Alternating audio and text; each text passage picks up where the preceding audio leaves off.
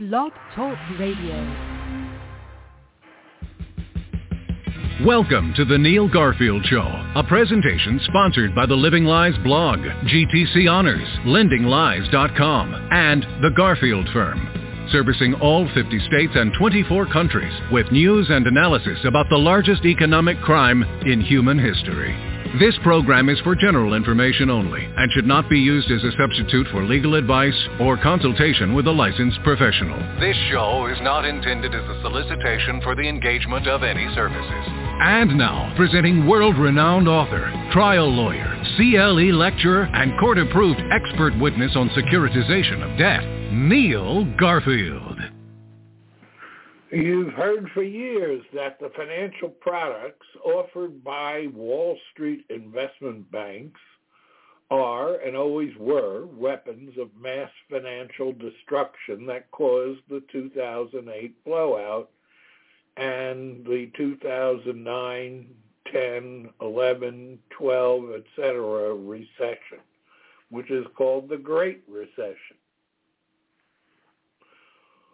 Why anyone would regard the makers of that blowout as a credible source of information strains credibility. But it also strains the belief in blind justice. The current bias of the courts that assumes that the Wall Street firms and their minions of these companies that are, in some cases, not even companies, that they're telling the truth and they're entitled to legal presumptions is wrong. It's factually and it's legally wrong. But you're dealing with that bias. So you need to have specific strategies and tactics that will address that. Tonight we look at how to turn that information into gold. Only this time the windfall is for homeowners and not the investment banks. And I might add, it is a well-deserved windfall. It was created by the investment banks that are now being reported as paying huge bonuses to their employees and officers because of their current success in faking securitization. It's allowing them to virtually print money. Homeowners should at least share in those bonuses. Our point is that homeowners deserve a share of that money because without them, there would be no securitization scheme. Hi, this is Neil Garfield, and I gather that there is some kind of technological problem again with Blog Talk Radio, in which Bill Padalo is reporting that he keeps getting a busy signal. And he was to have joined me on this show. Bill, who I will be talking about, has been focusing his skills on the great securitization crisis and scam. Remember, there was no securitization of any obligation you ever had. Bill has the facts. I have the theory. I'm broadcasting live from Duval County, and if Bill's able to get in, he'll be speaking from Montana. I think the starting point for all discussions on this topic should be that the securitization schemes do not securitize any debt. Most people think they do, but they don't, and there is absolutely no evidence anywhere that that is the case. And the entire scam of foreclosure is based upon a fictional representation of a loan account rather than any actual loan account for which some successor has paid money to own it, administer, collect, and enforce on it.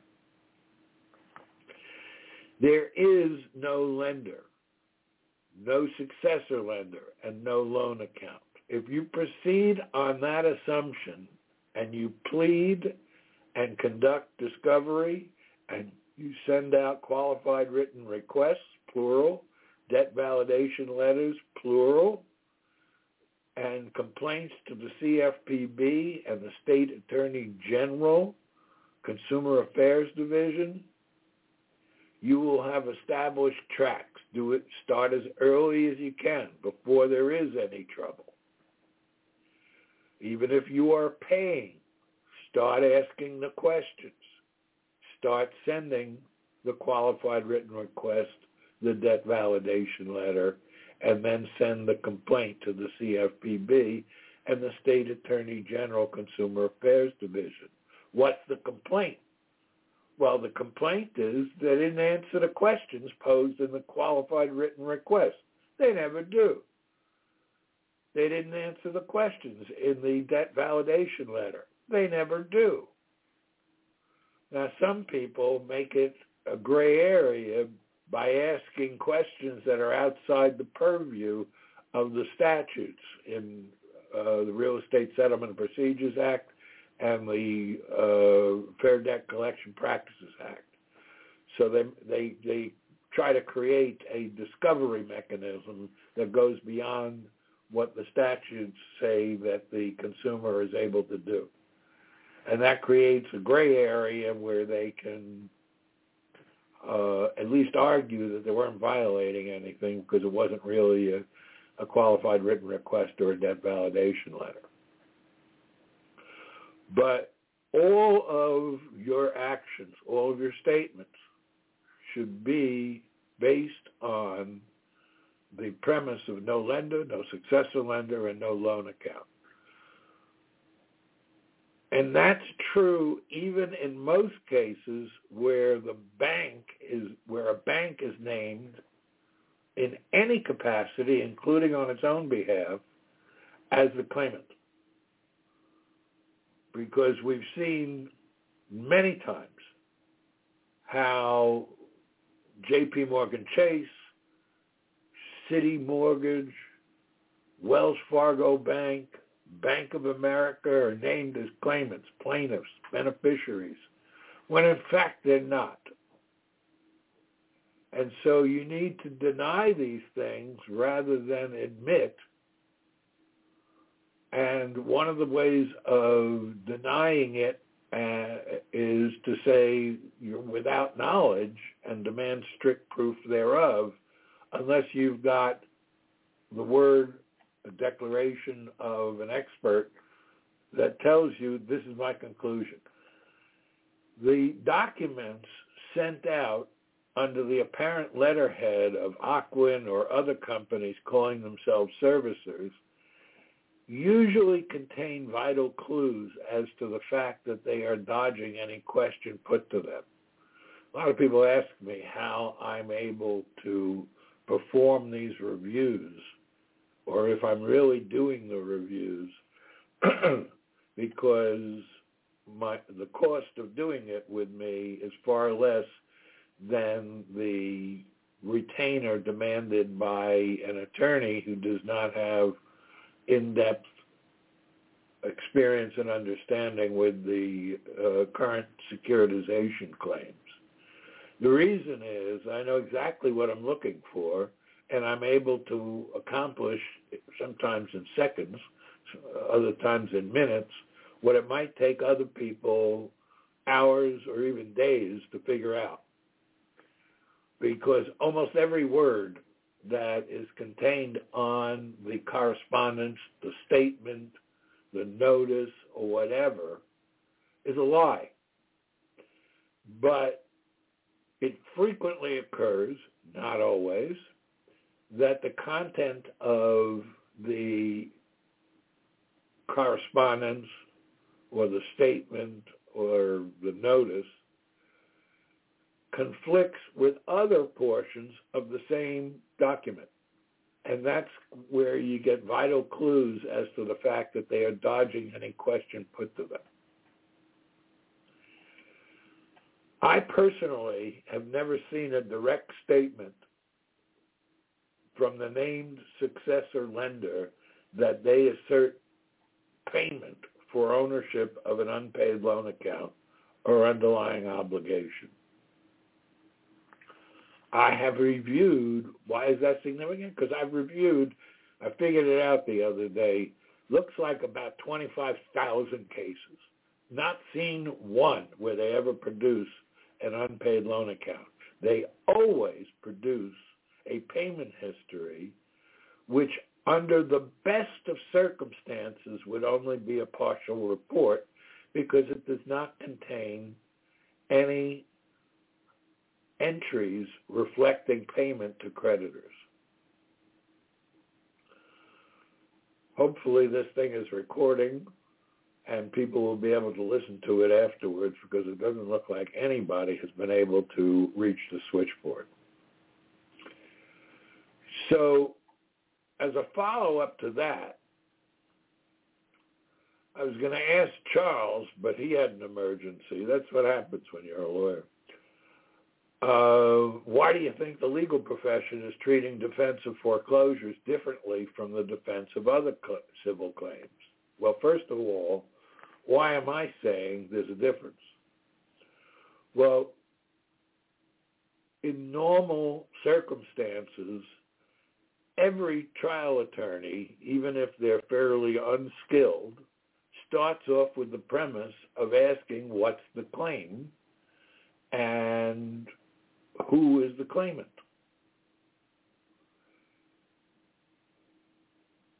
In reality, in foreclosure defense, most lawyers, and frankly most homeowners, fail to address those essential questions.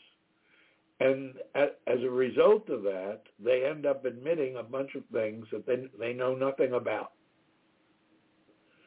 I'm not saying that you should assert something that you don't know is a fact.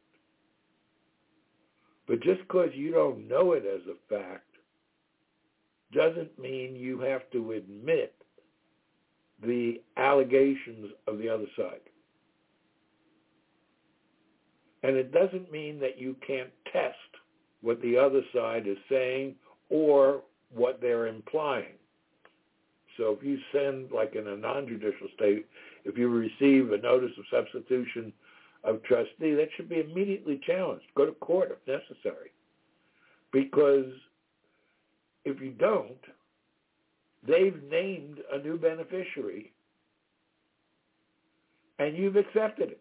And in truth, if that party is not a beneficiary, which in 99.99999% of the case, they are not, then the new trustee, the appointment of the new trustee is void. You can cut them off at the knees if you go early, and it's much less expensive to do that. We start getting down to specific arguments that can be made to judges and specific testimony from the forensic expert that would likely succeed in educating the court, like Bill Padelow, Dan Edstrom, and others have repeatedly done in the past. I'm talking about people who have testified in cases where the homeowner won. I'm not talking about people who have just testified or produced a report. You need people, if you want to actually accomplish something, then you've got to go to the people who know and who know how to articulate it. One of the things that I have not made a point about, which is probably my own fault, is how many times, and I've heard homeowners complain about this, but I never picked up on it to any great degree. In court, we're very used to everybody, fighting over everything and sometimes yelling. But most of the time, in foreclosures, the lawyer for the foreclosure mill will argue facts that were never alleged, nor are they in any evidence or exhibit. Now, this is permissible until somebody objects. And what the lawyer is really doing is he's planting in the judge's mind facts that don't exist to reinforce the bias that the judge came in with. This device is usually allowed and should probably be done in defense work. What I mean by that is that defense lawyers could be arguing facts that are not yet in evidence, probably never will be, in order to offset the script of the foreclosure bill. When I say not yet in evidence and probably never will be, I'm referring to the discovery process where you timely and properly serve discovery demands on the other side, and they fail to answer. So you don't get the evidence that you're looking for, but that opens the door for you to ask the court for an order compelling them, then motion for contempt, then motion for sanctions, then probably another motion for sanctions, motion for evidentiary sanctions, motion for economic sanctions, and finally a motion in limine, which is a motion to limit the evidence that the other side can put on because they didn't give you answers to the basic questions of the case. I think that by arguing facts as though they've already been established in, say, a motion to dismiss, it will help a lot in compelling discovery later, in that you've already raised issues that are now being put on the table or on the judge's radar when you file the motion to compel responses to discovery demands. No lawyer can proceed with a defense without knowing the weaknesses in the case against his or her client. That's a key issue, and again, another one where foreclosure defense differs from the defense of any other civil claim or criminal claim. If you want to defeat the claim, you've got to know the weaknesses of the claim and the weaknesses of the claimant. Most lawyers proceed without the facts that would reveal those weaknesses. So the starting point is Bill Padelow or some other qualified forensic investigator. And then the next step is hiring a lawyer who can then develop a strategic and tactical plan to attack the weaknesses that were revealed by the forensic investigator and the defects that were revealed by the forensic investigator in the case against the homeowner. This is nothing new. All defense strategies proceed this way. But disinformation spread by Wall Street has caused lawyers to think that they already know the facts when they don't. And so they fail to perform proper due diligence and inquiries. In turn, those same lawyers may give bad advice to homeowners seeking to protect their home investment. And almost nobody is looking at the opportunities to plead a good case for disgorgement, compensatory damages, and punitive damages. Almost all homeowners that I talk to, and most lawyers, regard disgorgement and damages as pie in the sky. I'm telling you it's not. I'm telling you there have been cases that have been settled and paid.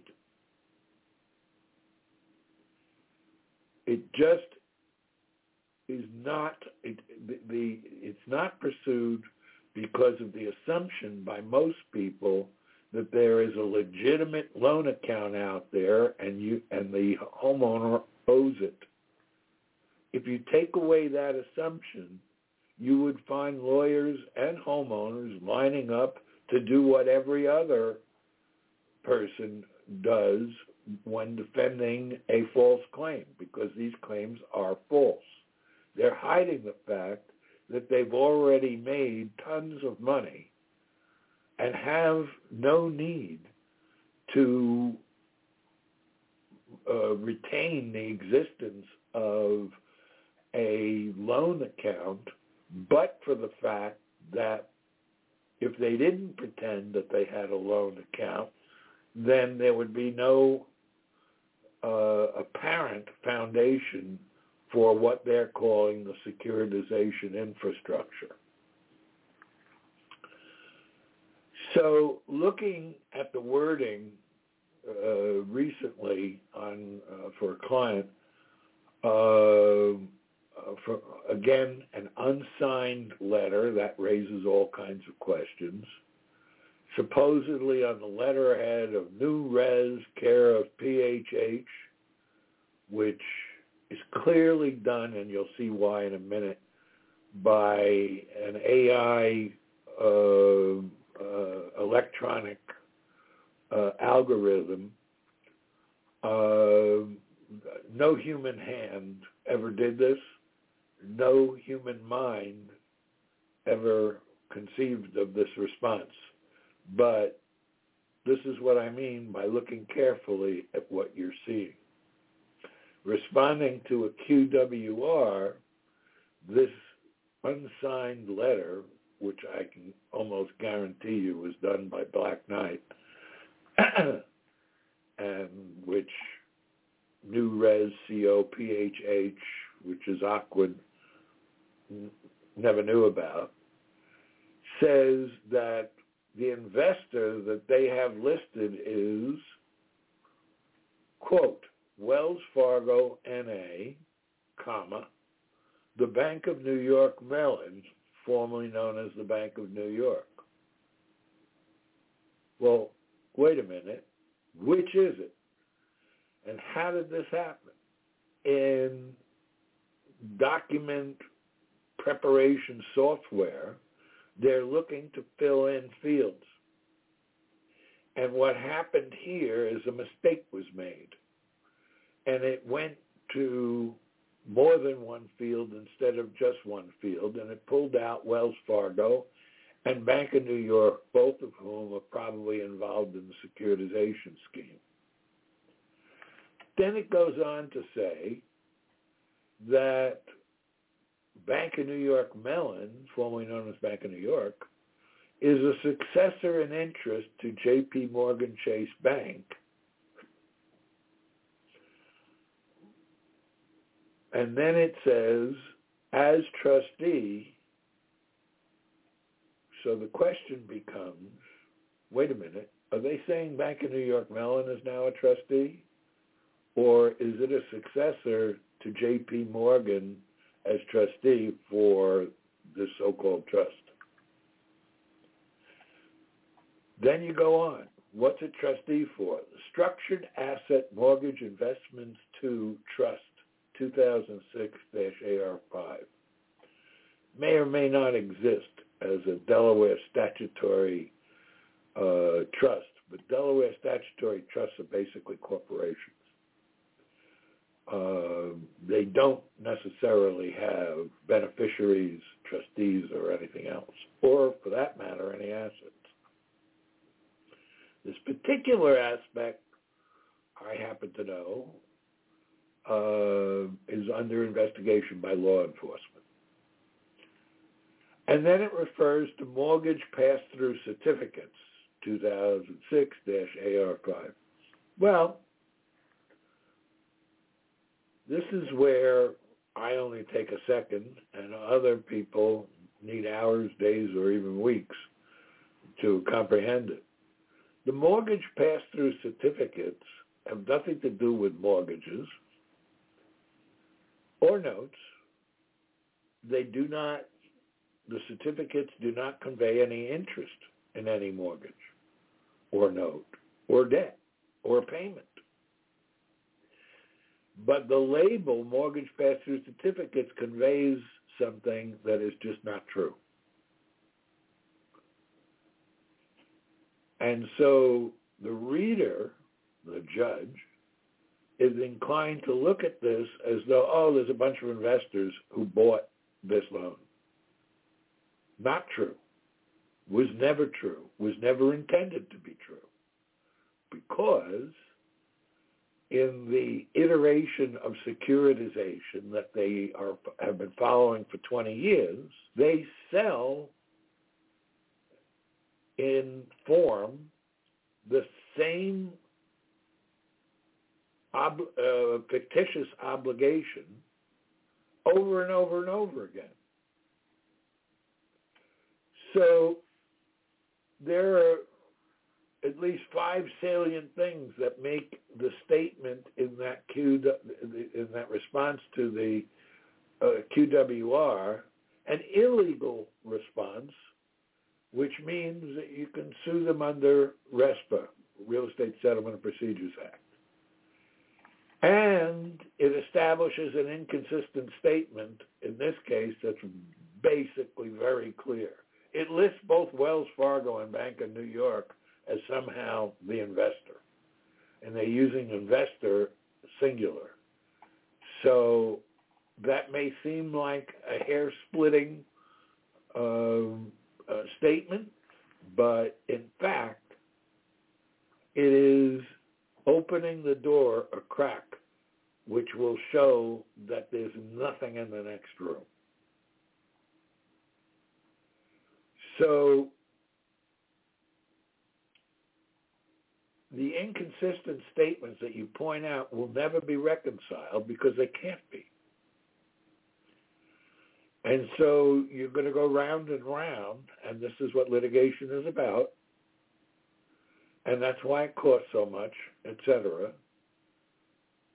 in your attempt to force the other side to admit that it's violating court orders, etc.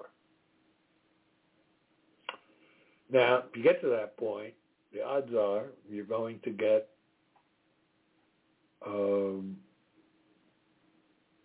offers of settlement, and I have usually advised my clients to wait until the third time they say that this is the final offer. The first one is usually something that will communicate that they don't think your defense is worth anything, so they offer you literally nothing or practically nothing. Second time, they offer you a little bit. Third time, they might get into at least negotiation territory. So this presents an opportunity for the homeowner or the lawyer to start educating the judge. I suggested this particular person file a motion for clarification or a more definite statement, since it was impossible for him to determine who the claimant was and who he should pay, all the while taking the position that he wants to pay and has the resources to do so. Even if his motion is denied, this brings the issue up on the radar of the judge. It does move the needle, even if not completely. That's it for tonight, folks.